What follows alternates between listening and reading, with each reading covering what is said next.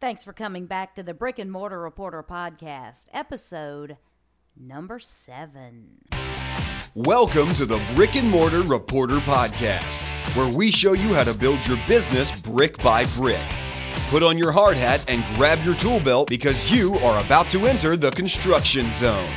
And now, here's your host, Christy Hostler.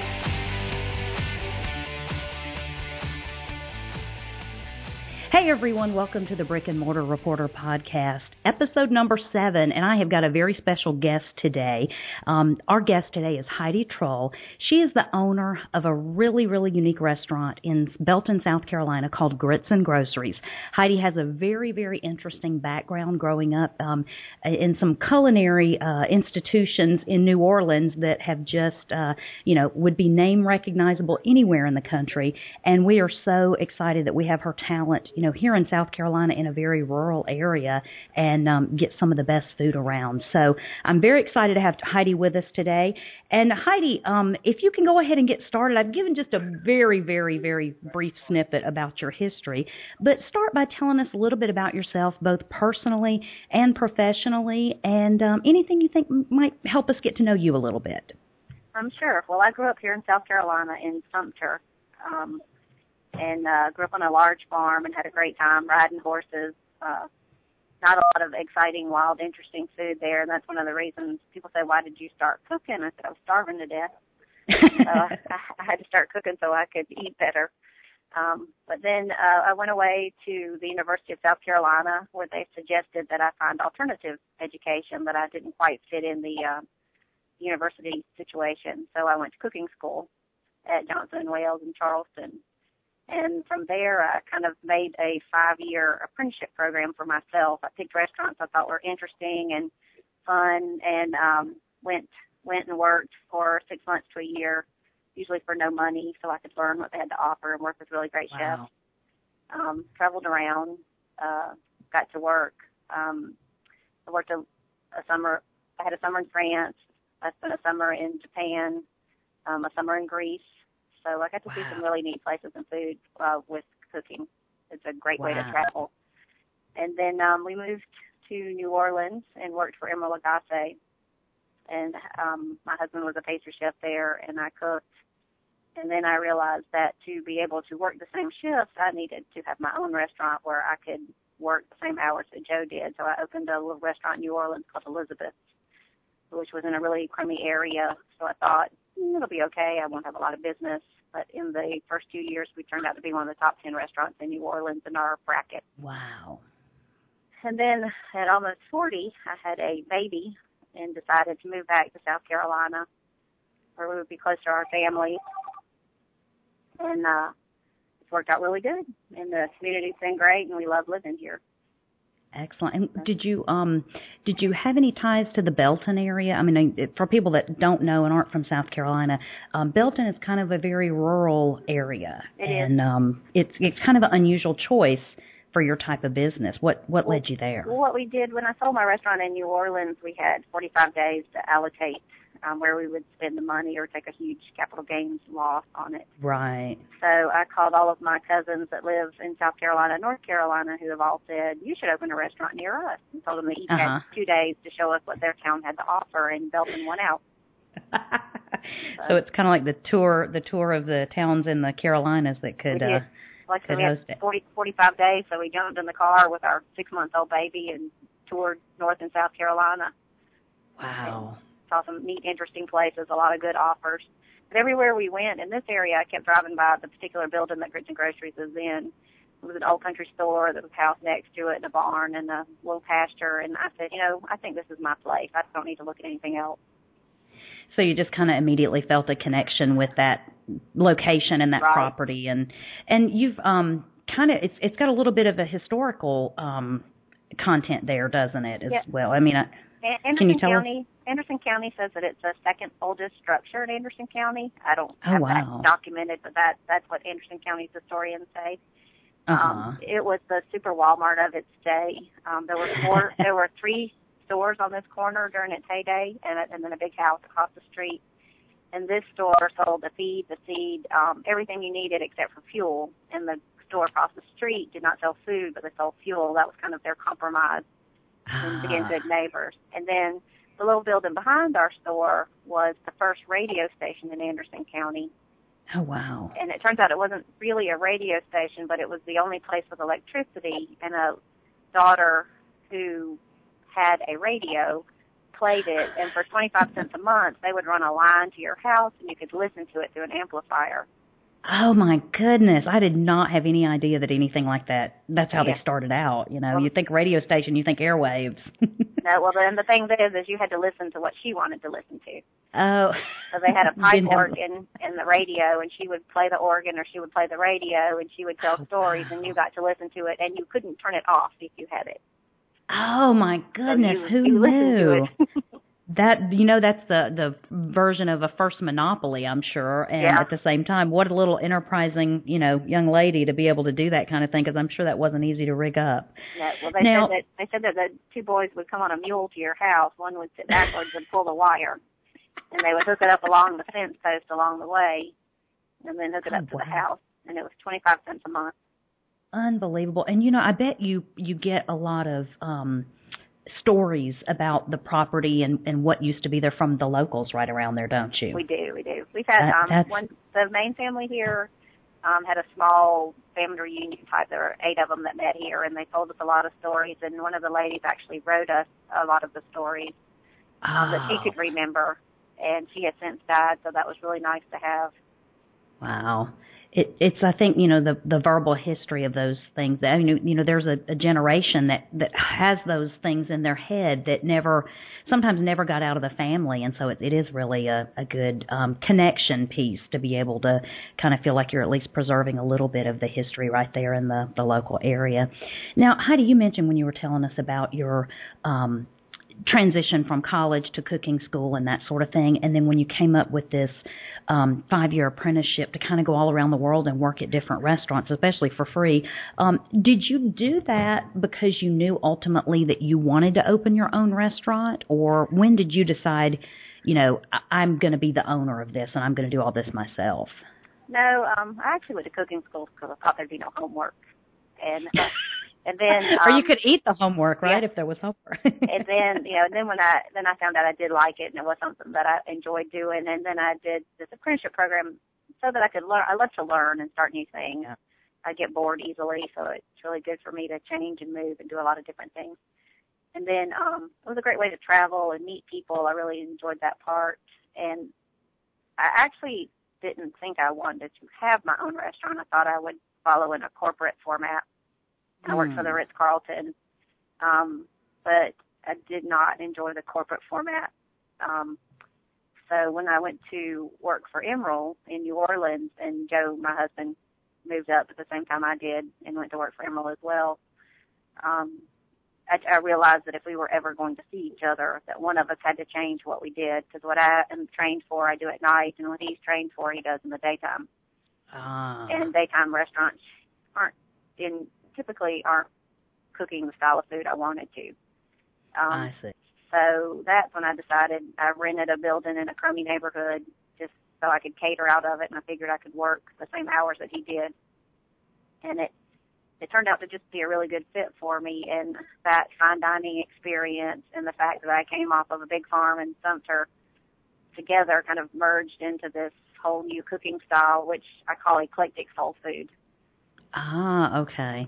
So it's not like there was a real specific plan. It's just sort of you took the next step and the next step, and it led to ultimately where you are now. I was really planning on it not working, and that I would be a fat, happy housewife at home, and that Joe would support me, and I would go to the beach and, you know, play bridge. But yeah, it didn't work out that way.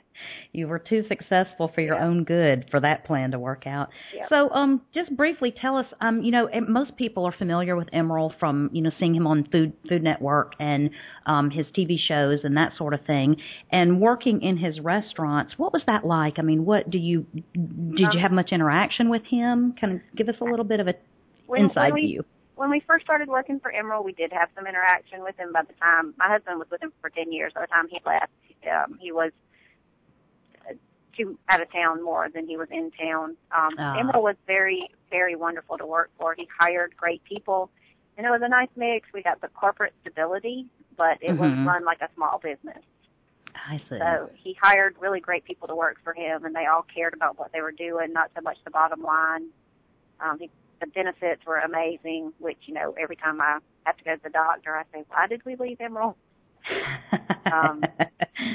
But he was amazing to work for, just like he is on TV. You know, people say, oh, I bet he's totally different. Well, he's not. He's just that nice of a guy. Wow. And I'm sure you probably learned a lot of critical things to what you do now. Well, one thing that he did that I really appreciate is he wears my T-shirt when he travels. When I was in New Orleans and here, and I've had both restaurants, I've had people come in and say, I saw Emerald wearing your T-shirt, so we had to find it. So that's a very nice way to promote us. Wow, that is really a great thing. I mean, you can't get a better spokesperson for a restaurant, you know, than having him promote whatever, you know, wherever the restaurant is you are, he knows it's going to be quality stuff. Yeah. So I think that's great. Now, what was your biggest fear whenever you started out to sell your restaurant in New Orleans and move back to South Carolina? Obviously, it was unknown, and you had people telling you this is what you should do, but I'm sure you had a little bit of fear other than finding a place in 45 days, you know, that you could close on and that sort of thing. Actually, when we bought this property, everybody told us we were crazy and that we would, you know, never have a business here. Right. And these aren't things that I think about. I don't have that thought process when I do something. I just do it, and I do what I like to do. And if it works out, great. And if it doesn't, I move on to the next thing. So that I didn't really have a lot of fear about it. Now that we're here and committed, my fears are, how long will we stay open?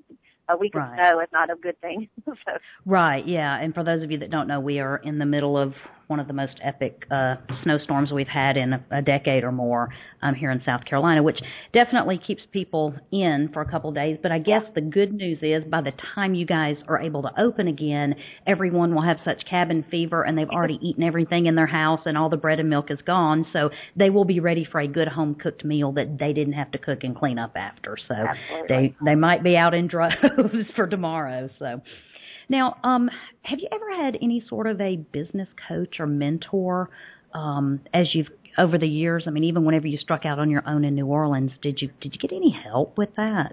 I did. I had two very important people in New Orleans starting out because I had no experience at running a business at that point. Right. And I called New Orleans getting my master's degree in business because I made every mistake you can make. Okay. I had a bookkeeper that stole me blinds. That was a $130,000 mistake. You know, I overpurchased, underpurchased, overbooked, underbooked. I did everything you could do wrong and learned from it. But when I wanted to open my restaurant in New Orleans, I went to a famous sandwich shop, Johnny's Po' Boy, in New Orleans. And if anybody's been to New Orleans, they've probably been to Johnny's. And Mr. Johnny sat down with me once a week for about an hour to 2 hours. First couple of months I was open. I met him after I'd closed down. I'd come and meet with him, and we'd talk about what had happened, and he would give me direction, and he was a very good listener. And I thought it was amazing that here's someone that has a successful business taking their time out to sit down with me and really help me through it. And then go ahead. I'm sorry. So then the other person that was really a great help was I had in New Orleans had one catering customer that I did $1 million a year in business for. Wow. He was my only catering customer. And he was a lawyer, and when my bookkeeper stole me blind, he came in and said, okay, we're not just going to fix this, but you're going to learn how to look and what to do. So he found the best CPA, and he made arrangements for me to go to that CPA every day after work with my bookkeeping. Wow. And same thing with it. I learned how to do press. I learned how to use free press. I learned how to network. I learned a lot from him, and he was very open at introducing me to the people that would teach me and show me how to do things. That is so good. And he started out as a customer. Yes. A loyal customer. Wow. And Never know. I still I call him, anytime I don't understand. He was a political lawyer, so anytime I don't understand what's going on in politics, I call him and say, give me the 5-cent version on this. I need to know what President Obama's really saying. I need to know what my governor's saying. And so we still are in contact and good friends. But he was really, took a lot of time and got me connected to the right people so that I could do business. And let me ask you this: whenever you had Johnny be a mentor to you, did you actually go seek him out? Did you go and say, "Hey, would you mind helping me out with this?" Or how did that relationship form? I did. Like when I worked for Emerald, Johnny's Cowboy is across the street, so I ate breakfast there a lot, and we kind of became 3-sentence friends. We spoke. I told him where I was from. We had short 3-sentence conversations. And then when I started thinking about opening my own business, I said, "Would you be willing to sit down and talk to me?" And he said, "Of course." And then he just made himself available anytime I needed. Wow. I think sometimes people hesitate to ask for help, or they're afraid that the people that they want to help are actually too busy or might reject helping them. Right. And it sounds like anything else, most people that have been successful in business, if somebody reaches out to them with reasonable expectations, I mean, you can't just say, "Johnny, I'm opening a restaurant and can you do it for me?" Yeah. But, helping you through those steps is something that I think so many business owners would be willing to do to help new people get started in business if we just reach out and ask. And I think that's a critical thing. And there's things that you can learn from other people's experience where you don't actually have to go through it all on your own. Well, you can make your fair share. We try to be that way here when people ask us. I have a friend that has a restaurant, and when people ask her, she shuts them down. She says, "Well, I don't want them to copy me." And I feel just the opposite. And I feel like it's a compliment if someone wants to know what you're doing. And, if someone wants to open a restaurant just like mine, I say, go ahead. Right. and make sure I get in on all the press of it. So. Exactly. Well, the other thing is, though, I think so many people don't look at people as competitors, but they look at them more as collaborators, right. and kind of two people on the same mission. I know you do a lot of, try to do local food and organic food, and even try to grow a lot of your own food. And, everyone else that wants to do that is just one more member of the tribe, Well, so I think that's a great point. In New Orleans, the restaurants are a very tight-knit group, and they're very helpful. Here, it's a little harder to build that network. It's starting to kind of get a network now for us because we've been here for 8 years. Mm-hmm. But here our problem is there are not very many locally owned restaurants. That's true. Finnegan's and Applebee's is not willing to be part of our little group. So right. Well, and even some of harder. I was going to say, I think some of the restaurants like yourself, that, independent ones that aren't owned by a restaurant group or those types of things that are really kind of taking the farm to table movement and, putting it in front of people. I think there is definitely a core starting all across the country in different communities of those type of restaurants. And that's refreshing, because you don't always want to go and realize that the mozzarella sticks at every restaurant come from the same food service company. It's not really great cooking whenever that happens. So Now, as far as mentors go, I know that's been a huge resource with helping you in your business. Are there any other resources or organizations? I think especially what you did whenever you came to South Carolina and really kind of plopped a restaurant in the middle of nowhere, as most people would say. You probably we like to think of it as the center of the universe. The center of everywhere. Yeah, exactly. The center of the universe. But what other resources have you found helpful as you've, gone through the reopening business here in South Carolina? Well, one of the biggest things that a restaurant needs is a good staff, and I was really worried about being able to find qualified restaurant workers, not just people that work in a restaurant, but people that do it for a living, which is what we are looking for, not college students that are passing through or. Right. And I was really worried about the resources of a staff. But we've been very lucky here. We have a core staff that's been with us since the day we opened, and they understand what we're doing, and they're here, they're lifers. They're here as long as it's productive. Wow. And that's the biggest resource that we needed. And then on top of that, it took us a couple of years to build relationships with the farmers, because when we started, we could get peppers, tomatoes, and onions and cucumbers. It was really hard for people to understand that we needed them to grow more things for us, and that we need cases of it, not a dozen. Right. So now we have a little network of farmers that we try to buy everything from that we can and promote them as much as possible. So that's been a great resource. In New Orleans, we didn't have that because there's just not a lot of place to grow local. Right. So the things that we did came in from Mississippi, so we didn't actually get to go out and meet the farmers. But here, we ride the horse by their house and tell them what we're going to want next week. Well, and have you actually been able to get some farmers to actually start growing different types of crops that they would normally have grown because you have a need for it? We have. And what we do is we have several farmers that we work with, and if we ask them to plant something specific for us, we commit to buying it all. Now, we may not use it all, and we may end up giving some of it away, but I feel like if they're willing to grow it for us, then we're committed to buying it all. One of the things that we make is a Jerusalem artichoke pickle. That was my granddaddy's recipe, and it's really hard to find them, and they need to be really fresh when you make the pickles. So I have 2 or 3 people growing them for me, and last year we had a surplus, and we ended up feeding half of them to the goats, but like I said, I've committed to buying them, so at least the goats are happy, and we have garden pickles. Exactly. Well, and I guess, now, for next year and the years after what your demand will be, and you can just gradually increase that and find other uses for them, because I know that's not, generally a crop that you would see grown very often around here. So that's neat that you could get them to go ahead and do that. Now, we don't necessarily like to focus on the negative, but you mentioned that you've made every mistake in the book. But what are some failures that you might have had along the way that maybe other business owners could learn from? The most important thing is to have a good bookkeeper. I don't feel doing books is something that you can do yourself when you're running a small business. You need that good person. I said we pay 17 different taxes. And the time that it takes me to fill out all that paperwork and track that and keep up with it, I lose a day's worth of sales. Wow. So, like I said, I had a bookkeeper in New Orleans that sold me blind. So it was really, here, first thing I want is a really good bookkeeper. Right. And we use a CPA firm that has a bookkeeper assigned to us that we can have a dialogue with and work with.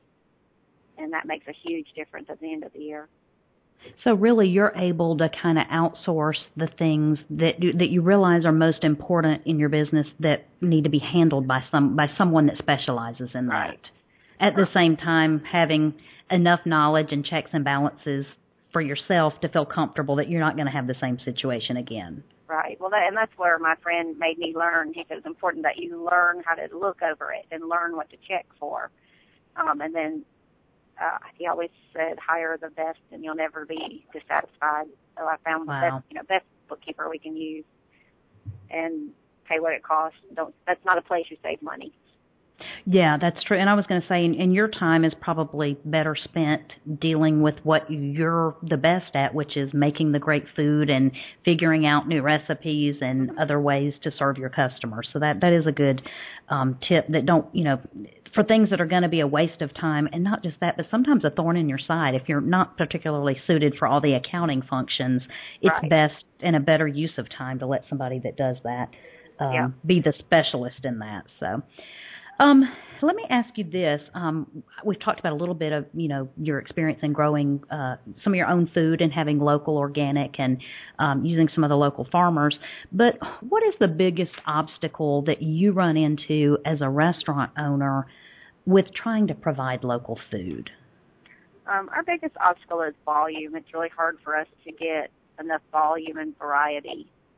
We've kind of fixed that now because we have, 8 years. We've built relationships, and I think at first people said they're not really going to use 200 bell peppers. We really would use 200 bell peppers. So, they bring us a dozen, and we're like, great, just go back and pick some more. Yeah, exactly. That'll get us through the first 10 minutes of dinner service, right? The other problem that we had when we first moved here is with the government and local food. When we first moved here, it was against DHEC rules to go out in your yard, pick a tomato, and slice it and use it. Oh, wow. It had to come from a USDA-inspected farm. And in the 8 years that we've been here, they have changed a lot of the food handling rules. And, like we raise a pig that we would donate to someone because we can't use it in our restaurant because we're not USDA-inspected, but we make the right amount of waste for one pig. So every 3 months we raise a pig, and then we would donate it to someone, whereas if we could do that in the restaurant, I'd be really happy. Yeah, really.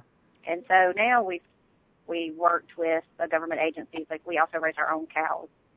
So we were buying from other people, and then when we go through so much ground beef that we decided it was better to lease a pasture and raise our own cows, and we have a guy that maintains them, takes care of it, and he takes it to the butcher for us. So what we worked out is if it goes to a USDA-inspected facility for processing, we can use our own cow. Okay. So we can control everything that cow eats. And then what we do is we take the cow every 30 days, and we have it ground in the hamburger from head to toe. Wow. So when you eat a hamburger here, you're eating, the tenderloin, the best, ribeye, the strip, everything. So and they're 90% lean. So it's a different product than what you eat in a regular restaurant. Well, and it's not something that you could get. I mean, you probably couldn't order that, from any type of distributor or anything like that. So that's great. Each cow, we know the cow, we know what it ate, we know how it's going to taste, and it's fun. People say, how can you name your food? I said, I spent a lot of time with that cow. I'm very happy to eat it. Well, and I think too, though, knowing, that is part of, part of the farm to table movement and the humane treatment of animals and that sort of thing, and making sure that they live in a happy and, free environment, and then are raised in a way that is, very relaxing to the animals and not stressed like a lot of the CFA, the cattle feed lots that are what industry food is. And, there's so many documentaries, and you can watch them, and it will almost make you want to become a vegan if you didn't like meat so much anyway. But, but it is a difference. And I think there are, being connected to your food is a very conscious way of living and eating. And I think that is definitely something that's come to the forefront in the past several years, a lot of documentaries and all. But let me ask you this. You talked about you raising a pig and that sort of thing. Are you able to kind of come full circle with, like, the scraps from your restaurant go to the pig and the pig goes to, someone else? I mean, are you kind of able to utilize everything that way? We do. Okay. What we also, our neighbor across the street has goats, so we have no waste. Everything. Okay, that's kind of. We have is the cardboard box things come in. Wow. Everything goes somewhere. And that's again something that's really important, because we see how much food gets tossed and thrown away, and if it can be used in some way to then turn around and continue the cycle of life, it's a great accomplishment there. So. I eat lunch with my son sometimes at school, and the children throw away over 50% of the food on their tray, and that drives me crazy. Yeah, we waste so much. I mean, it really is. We're definitely a wasteful and consuming country. That and I think, if we appreciated our food and felt a connectedness to it, we wouldn't disregard it quite so flippantly, I think, sometimes. So, now, conventional business wisdom tells us that you're, like you said, people said you are crazy whenever you picked your spot in the center of the universe there to start a restaurant. But what have you been able to do to make the remote location work for you? Because it's, I know you're at a crossroads in two highways that run through very rural areas. I also know you talked about having to get good staff, and I'm sure that was an issue. But what are you doing to make the remote location work for you? Well, I figured out with my restaurant in New Orleans, which was in the same kind of location, but in a major city where you couldn't even get a taxi to come, that location is very important. But if you have a good product, people will come. And one of the things that works for us is the people that come here want to be here. We're not a choice between 25 restaurants on Clemson Boulevard. Which one can you turn in right instead of having to turn left against traffic? Right. So, which one has less weight at the end, coming out the front door, right? When we moved here, while we were working on the building, what we did was we went to the Anderson County Farmers Market and sold food so that we could meet people and get our name out, and that helped us meet the farmers and customers. And then we try to do any charity work that we try to do. Number one, it has to really be a charity that we believe in, not something just that we feel will bring business to us. And that is our only form of advertisement. We do our website, Facebook, we email out menus, anything we can do for no cost. But when we do donate something that brings us business, like I said, we try to be very conscious that it's something that we believe in. Like I don't want to donate $1,000 worth of food to people with unmatching handbags and shoes. You know, right. It's got to be Right. it's got to be something. You're laughing, but that's a real charity. Oh wow, yeah, wow. I'm feeling not compelled to give either, so I completely understand that. We try to do things that are causes that mean something to us, and then in return, we get good business from it.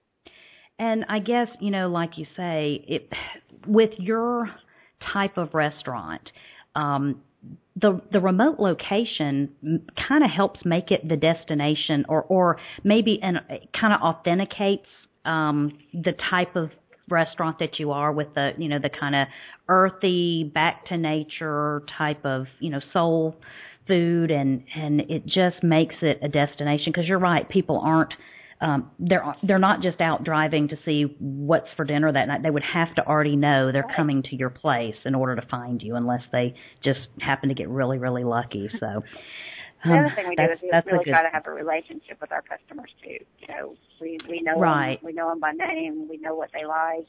I have customers, I know they like certain things, so we'll call them or email them and say, hey, we've got your dish on the menu this week. Or that's a great idea. We had some people that are coming in from Florida to visit their son, and we're not going to open tonight because of the snow, and they said, oh, we can't believe this. We brought friends from Florida because we wanted them to have your, whatever it is they wanted. Unfortunately, they wanted tomato pies, so we don't make them this time of year anyway. So this way, I didn't even have to tell them that. Oh, sorry. No. Oh, wow. Well, I was going to say, you probably end up with a lot of local repeat business, and those people are probably so thrilled that they have a restaurant of your caliber, right out there, that they want to patronize you rather than going down to the local chain restaurant on, the main drag there. So I can. What's funny is our immediate neighbors don't. Our immediate neighbors want to go to Anderson and Greenville. They come here. They come here once or twice a year. Our main customer base comes from a 50-mile radius. That's amazing, because they know it'll be worth the drive, and it's the destination. So now, how do you work with your husband? And I think many small business owners somehow end up either working with spouses or children, sometimes even parents in their businesses. And what advice or what tips do you have that might help them successfully navigate those personal relationships that also have to be business relationships? Well, what works for us is we have a 50-50 split. I run the business, and he owns the building. Okay. So, and what works for us is I am very bossy, and my husband is not. He's very happy for me to be the bossy one. And it works for us. I wouldn't recommend it for a lot of people. I wouldn't hire a husband and wife team, because there's just too many things. We try to never argue in front of our employees about anything that's not work related. He's the key, because he's very laid back and I'm very intense, so it balances it out. But the way it works for us is there can only be one boss in a business. So I am the boss, and like I said, he's the landowner. So if something doesn't work out, he can threaten to put me out of my building. That's right. He'll be increasing your rent or something like that. So. Wait, now, I haven't been paying him rent. But don't give him any ideas. We don't want to mention it. We didn't talk about that. That would be illegal, I'm sure. Yeah. But now let me ask you this. He also, you mentioned he's a pastry chef or desserts and that sort of thing. So I know that with your time in New Orleans, you guys had kind of opposite schedules. Do you all work at the same time right now? Now we do. And we have a little boy, which is why we decided to move. And we try to work the school schedule. So we work Tuesday through Saturday for breakfast and lunch, and then we do one dinner on Thursday night. And we all work at the same time. Okay. And that way we're done with work when Tom gets out of school. Excellent. So you really have kind of built a restaurant that kind of supports your lifestyle, which I think that's, such a hard balance for so many restaurant owners, especially if you serve 3 meals and, it's the early morning and the very, very late nights, and it's definitely difficult on your family. So that's people that look at our books say, you could make a lot more money if you did this or you did that. And I said, no, that the money doesn't matter to me. What matters to me is that we take our son to school, we pick him up from school, and then we're with him the rest of the day. Because, you know, it's not, you don't have much time of that before he realizes that we're strange aliens from another planet, doesn't want to spend time with us. And doesn't want to be, exactly. There's that small window of time where he's not embarrassed to be seen with you. So if he doesn't like us anymore, we'll probably change our hours some. But You'll be opening for dinner. Yeah, so for now it's all about him. I gotcha.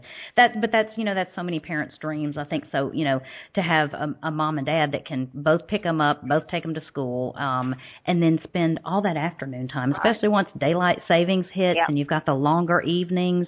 You can have a great time and really feel like it was yesterday that you were at work, not today. So that's really a great thing to do.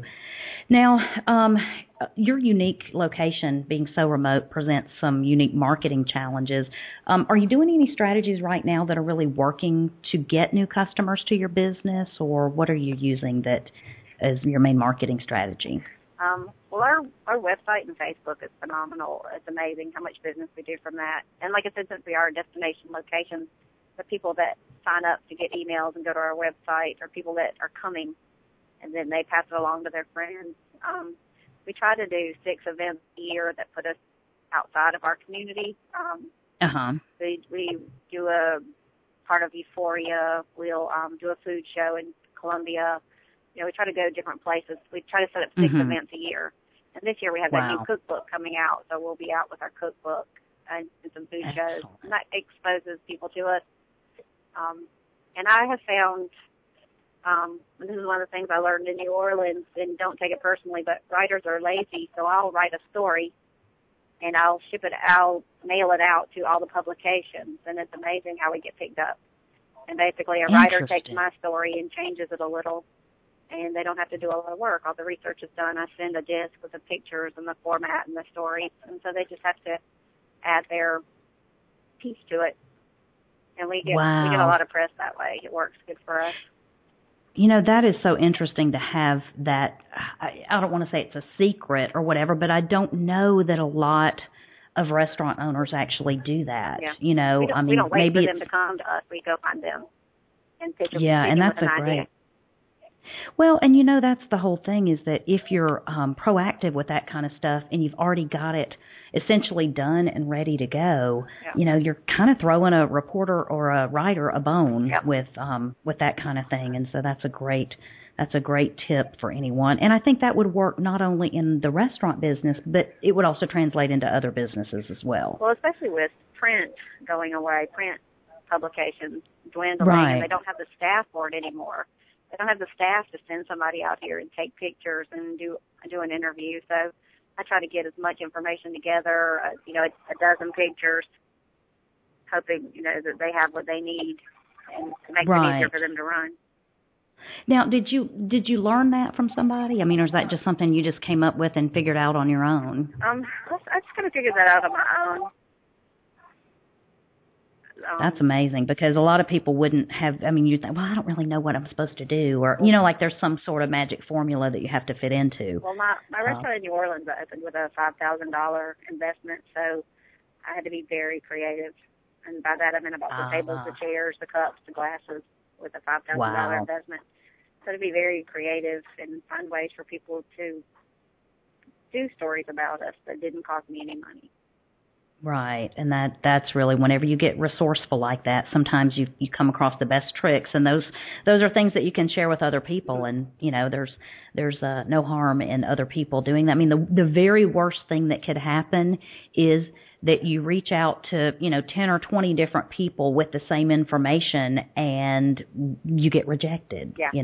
So what? Somebody out of that, somebody might not reject you, so there's nothing wrong with taking those chances.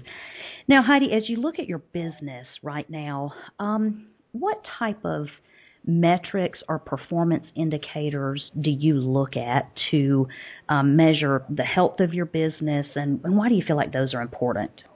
I thought about this question when I saw it in writing, and in today's economy, we measure success by being open. 10 years ago, I would have had a different answer. 10 years ago, we were looking for growth and savings and all the different things that we could do. And in today's economy, we feel like we're very successful by the fact that we're open. And been around a while. Yeah. When we moved here, the economy was booming. 2 years into being here, the economy went away.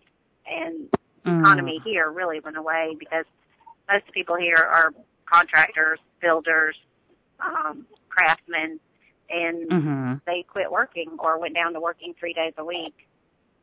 So we took a huge hit in our business, and we kept our hours the same, kind of hoping they would come back, and they didn't. So we sat here for 2 years without making any money. So then we shifted our hours and changed a little bit. That's when we added Thursday night dinner. But so in today's economy, I measure a small business success in that we are living a living wage, that we our child goes to a public school that we enjoy, and that we can open tomorrow. When the economy comes back, I hope we can judge that a different way. Right. Well, and I was going to say, though, too, your priorities might be different than, like you said, people say, oh, well, you could always make more money if you had, dinner service every night or this, that, and the other. And then that's whenever you draw the line and say, no, this is my lifestyle and these are the choices I'm making. So it's not really all about the money. Right. It's more, can we support the lifestyle we want to have and have the family time we want to have while you have it? Yep. So that's a great thing. And I'm glad that there are people that still, will draw a line in the sand when it comes to the almighty dollar and saying all money's not good money if it puts my family time in jeopardy. So that's a great thing. Now, we always hear that hindsight is 20/20, and sometimes it is, and we never see it ahead of time. But looking back on your experience owning restaurants and that sort of thing, what do you think the main overarching lesson that you've learned through the process is? The main things I've learned is know what you want to do and stick to it. I see too many people floundering because other people tell them what they should be doing. I think if you have a concept and you believe in it, you should stick to it. Not when we first moved here, everyone said, "You have hot dogs on your menu. Man, you need hot dogs. You got to have hot dogs." I said, "I don't want to have hot dogs." Yeah, but you could have you could have people lined out the door if you had 2 hot dogs and a Coca-Cola for $2. It's like, what? Then I couldn't stay open. So, I think that having the concept that you believe in and sticking with it is one of the most important things. And the other thing is hiring really good people from the beginning. A lot of people try to save money by having their cousins, brother, sister work. And if you don't have the right people at the beginning, you really lose that momentum. Right. Well, the interesting thing is you're not the first business owner that I've interviewed that's talked about sticking with your core focus and, how customers will sometimes think they're being helpful by saying, oh, you should do this or you should do that. And I think sometimes those are maybe more just conversation pieces, or conversation things, because honestly, it's your money and your resources that go into it. And many times if you did that, there would be no return on the investment anyway, and because they wouldn't even buy what they just suggested that you go out on a limb and do. And so I think that is a really good... You can stop at any gas station between your house and here and get 2 hot dogs and a Coke for $2. That's what you should do. Absolutely. And I will tell you, I would not drive all the way to Belton to get 2 hot dogs and a Coke. So, but I would probably drive out there to get some of your food, knowing that, knowing what I know about the way you look at quality and what you try to do. And so, yeah, you're right. Sticking with the main thing that you want to do. And, when you do that and you do it well, then you have a different proposition than a lot of other businesses that are kind of trying different things to see what sticks. So I think that's a really, really good piece of advice. We like to try to every interview that we do, we probably have some listeners out there that are what we call wantrepreneurs. They're looking for their niche. They're looking for what would be a great idea for me to open a local business because I want to go in business for myself. And so we like to try to talk to business owners that are already doing this and say, what holes do you see in your market? What are some services or products that you would love to be able to find locally within your community, but you don't have them, so you're having to go elsewhere. Have you found anything in particular that you can't find locally that you would love it if someone would provide? Well, the biggest problem I see in our area is the service. I do not see a lot of people dedicated to serving their public, no matter what their business is. It seems to be a secondary problem for them as service. You know, when I go somewhere and I'm spending my hard-earned money, I would like your undivided attention and really good service. If I go to the grocery store and the checkout girl is texting in her apron pocket, I don't go back to that store. It infuriates me. Yeah. And I know that my dollars don't make or break a store, but I won't go back if I'm not happy with the service.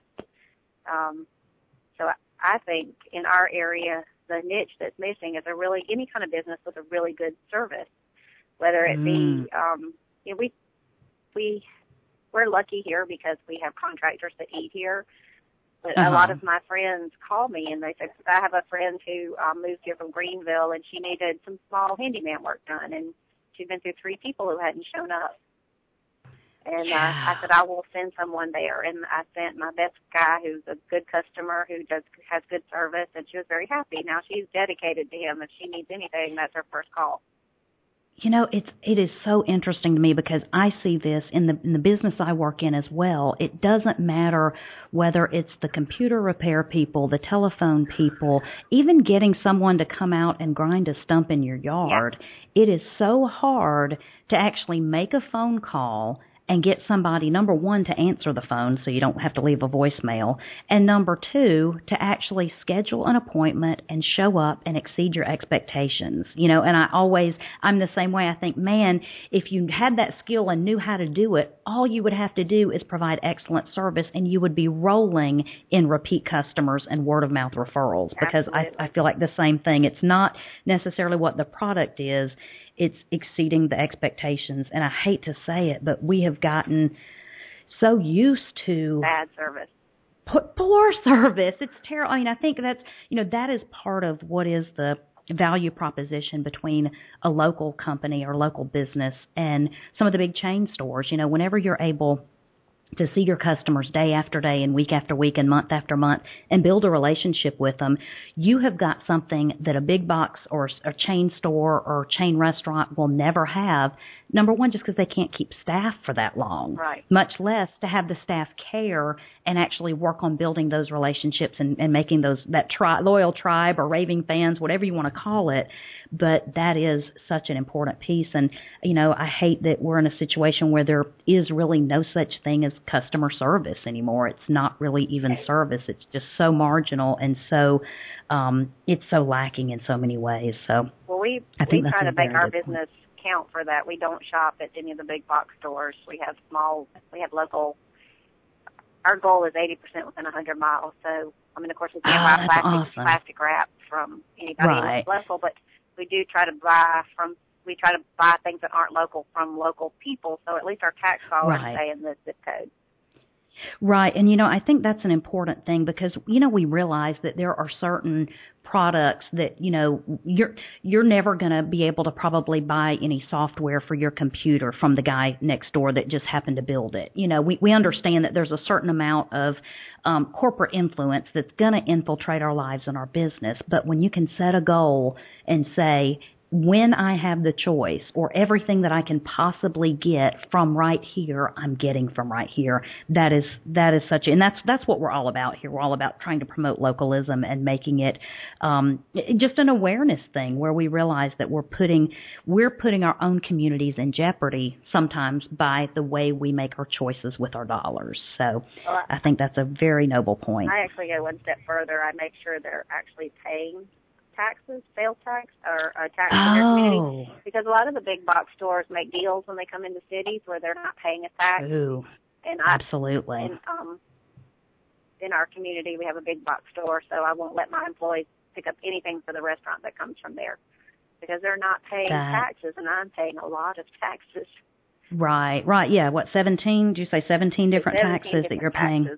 By the time we pay everybody. And you know, wow. And I know that so much of you know, the lure of the tax breaks for the big corporations are kind of kind of something that I think every local business feels that they're at a disadvantage for, simply because they don't get that to employ their 10 or 15 or 20 people that they're going to employ.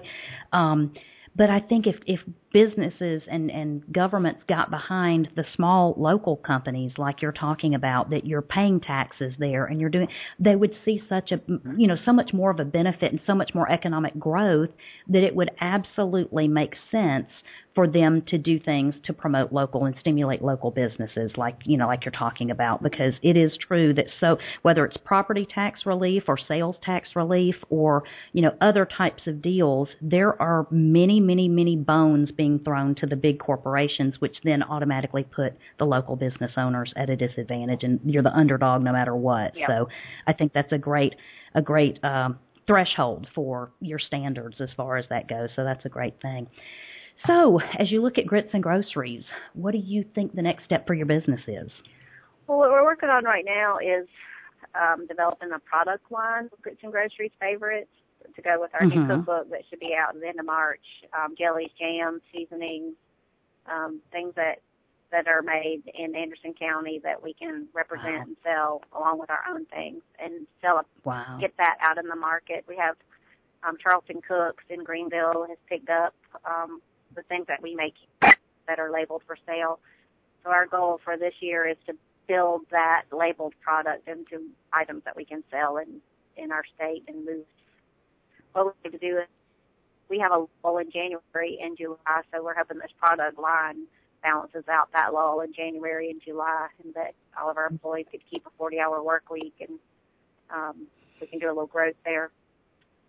And is that something that you would potentially also sell through your through your website online? Yes. We have a few things on there now, but it's very expensive, the bottling and labeling. The labeling process is just hard. It has to go through a USDA inspection, the label, not the product, but the label. So that doesn't make any sense. I don't care what you put in the jar as long as the label is right. So we are going through that. So we try to do one label a month, and our goal is to have 8 to 12 products ready to sell for this year.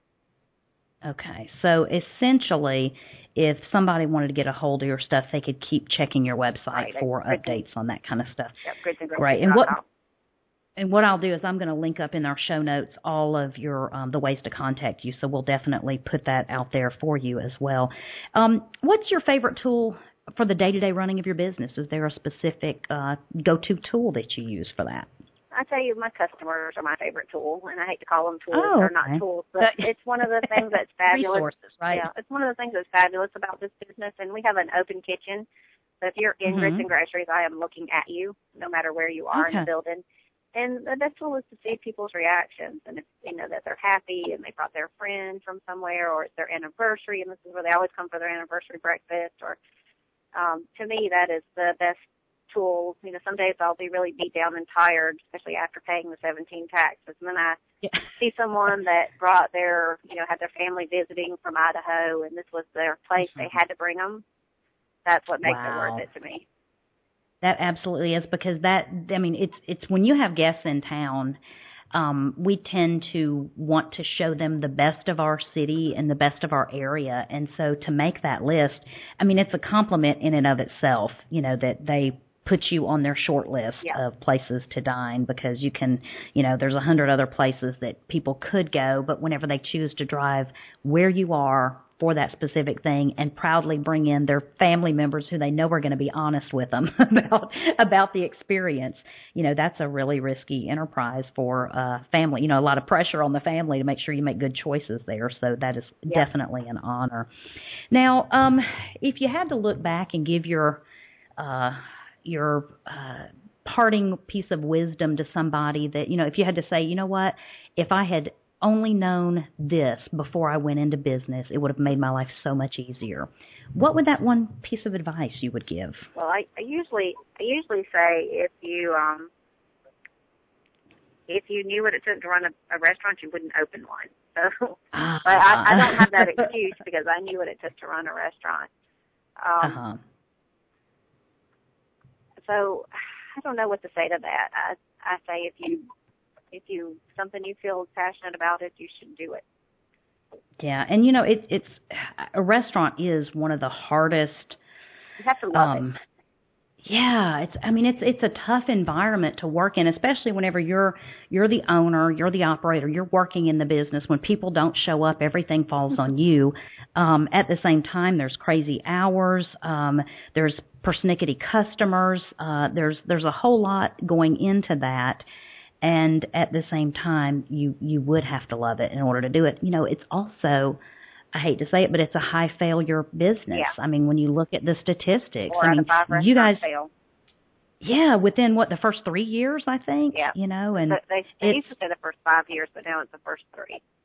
Yeah, I think it just is especially, and when you look at what you have done, putting it in a place that nobody would have recommended and everyone really didn't recommend for you, but then to take it and turn it into something and say 8 years later, we're still going strong and we're still growing our business. We're doing cookbooks and we're doing products and we're doing other things. And then at the same time, having no waste and trying to support the local economy through who you use as vendors and service providers and that sort of thing. It's quite an accomplishment because that kind of is the whole package as far as what you would want a local restaurant to be. So my hat's off to you for doing that. Now, do you have anything new? We mentioned your cookbook. Is that something that's going to be available on your website whenever it comes out? Or? We have sold out. We have sold 10,000 copies of the cookbook that we did when we first moved here, which is unbelievable for this little restaurant. Yeah. And so I felt like everybody kind of had one. So we are finishing up and putting the pictures together for a new cookbook that we hope will go to print sometime in March, and then we'll have them in April, and they'll be on our website. And then, like I said, anything that we have for sale is on our website now that is labeled for resale. You can come here and buy more things, but it has to be labeled for resale to go on the website. I see. So again, we've got a lot of regulation going on that kind of limits that. So anything else about your business that you would like to promote to our listeners? Because I'm sure there are a certain amount. I mean, the whole thing is where you are, it is remote for people that live here.